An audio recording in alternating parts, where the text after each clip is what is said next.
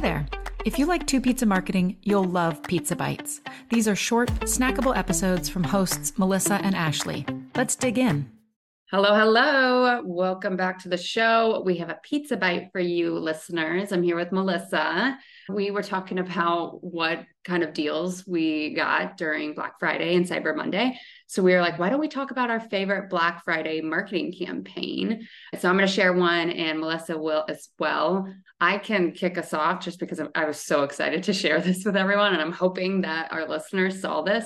But I wanted to talk about Béis, which Béis is the luggage travel company. So this is more D2C. This isn't really B2B. But I think that there's this push right now in B2B where we're starting to look to D2C for creative marketing campaign ideas because they do a really good job, in my opinion.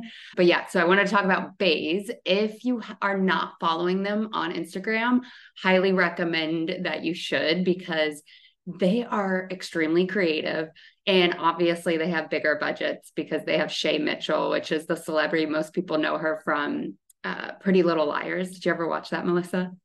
Yes. Yes.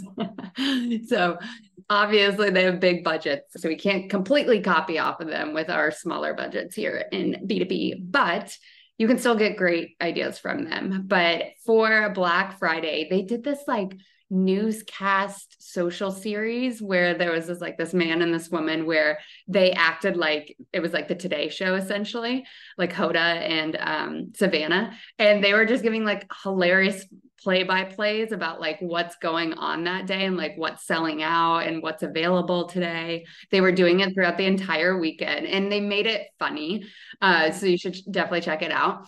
But they did that on Instagram. And then something else that they did was in New York, they did a pop-up shop and they created like a Christmas tree with their luggage bags, which was really creative. They did like a chocolate fountain to hard launch their dark chocolate new collection campaign, which was like just a fun little idea there with launching the dark chocolate color for their bags. I'm trying to think of what else they did. Well, the Instagrammable nature of what they were doing, it sounds like very visual, very fun to watch, very enjoyable for its own sake. I mean, yes, as we said, D2C is often the inspiration for that, but the fact that you wanted to watch this as content right there is the hook, right? Yes, exactly. That's a good point. We're all sitting on our butts on our phones at the holidays trying to avoid relatives. So they knew it needed to be enjoyable content, not just another well thought out ad campaign. Yeah. And it was subtle. It wasn't like they were trying to sell us too much on social, which especially with Instagram, I hate when it's a hard sell. So them giving play-by-plays of what's happening on their storefront, I thought was really interesting and creative and just engaging all around. Okay, I'm going to take the not a hard sell and dial that up to 11 right now because I was thinking, what is my favorite Black Friday? And I had kind of a moment. We are going to double down on the D2C as well. But as you said, I think that's okay because in B2B, we are taking so much inspiration from D2C, like the marketing to humans, and we're bringing that over. So I'm okay sharing this, but I'm going to double down on the not a hard sell and go all the way to what Patagonia did. Patagonia's campaign was don't buy this jacket. It is an entire campaign around don't buy stuff. And like when you open the jackets inside, it says, and I think some other brands have this vibe, like Carhartt does this, but it says owner 1, owner 2, owner 3. The idea is their stuff is made to last for a long time. So the idea is you don't need to go buy crap all the time. You buy the good pieces and these are going to last. So don't buy this jacket was what the ad said. And then it doubled down on Patagonia builds things that are meant to last. And it is not about consumerism. It is about buying quality and meaningful products that, are sustainably sourced and all the good stuff, right? So they went full bore, did don't buy this jacket. There's two others come to mind in that same bucket. One is in the same space. Remember a few years ago, REI started Opt Outside.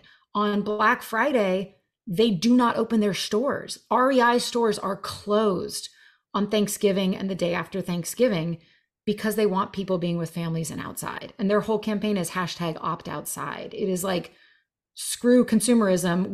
Imagine how much money they would make on that day. I spend a lot of money in REI stores, folks.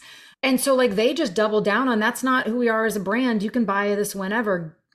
Don't buy it, right? So, and then the third one that came to mind is I'm trying to remember exactly how they phrased it, but Cards Against Humanity ran an entire campaign that is an anti-Black Friday campaign. So these brands didn't just soft sell, they literally were like, don't buy our things. I love that. Oh my gosh. Okay. So as you're speaking, it made me think of this other example I want to share because it's kind of like anti-Black Friday and just took like the traditional Black Friday sell and like flipped it on its head.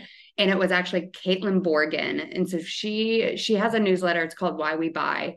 Also recommend signing up for that. It's all about marketing psychology and how to apply it to your everyday marketing campaigns. And she was running a sale for her, I think it was like customer call cheat sheet. It was a piece of digital content that she sells, I think, for $300.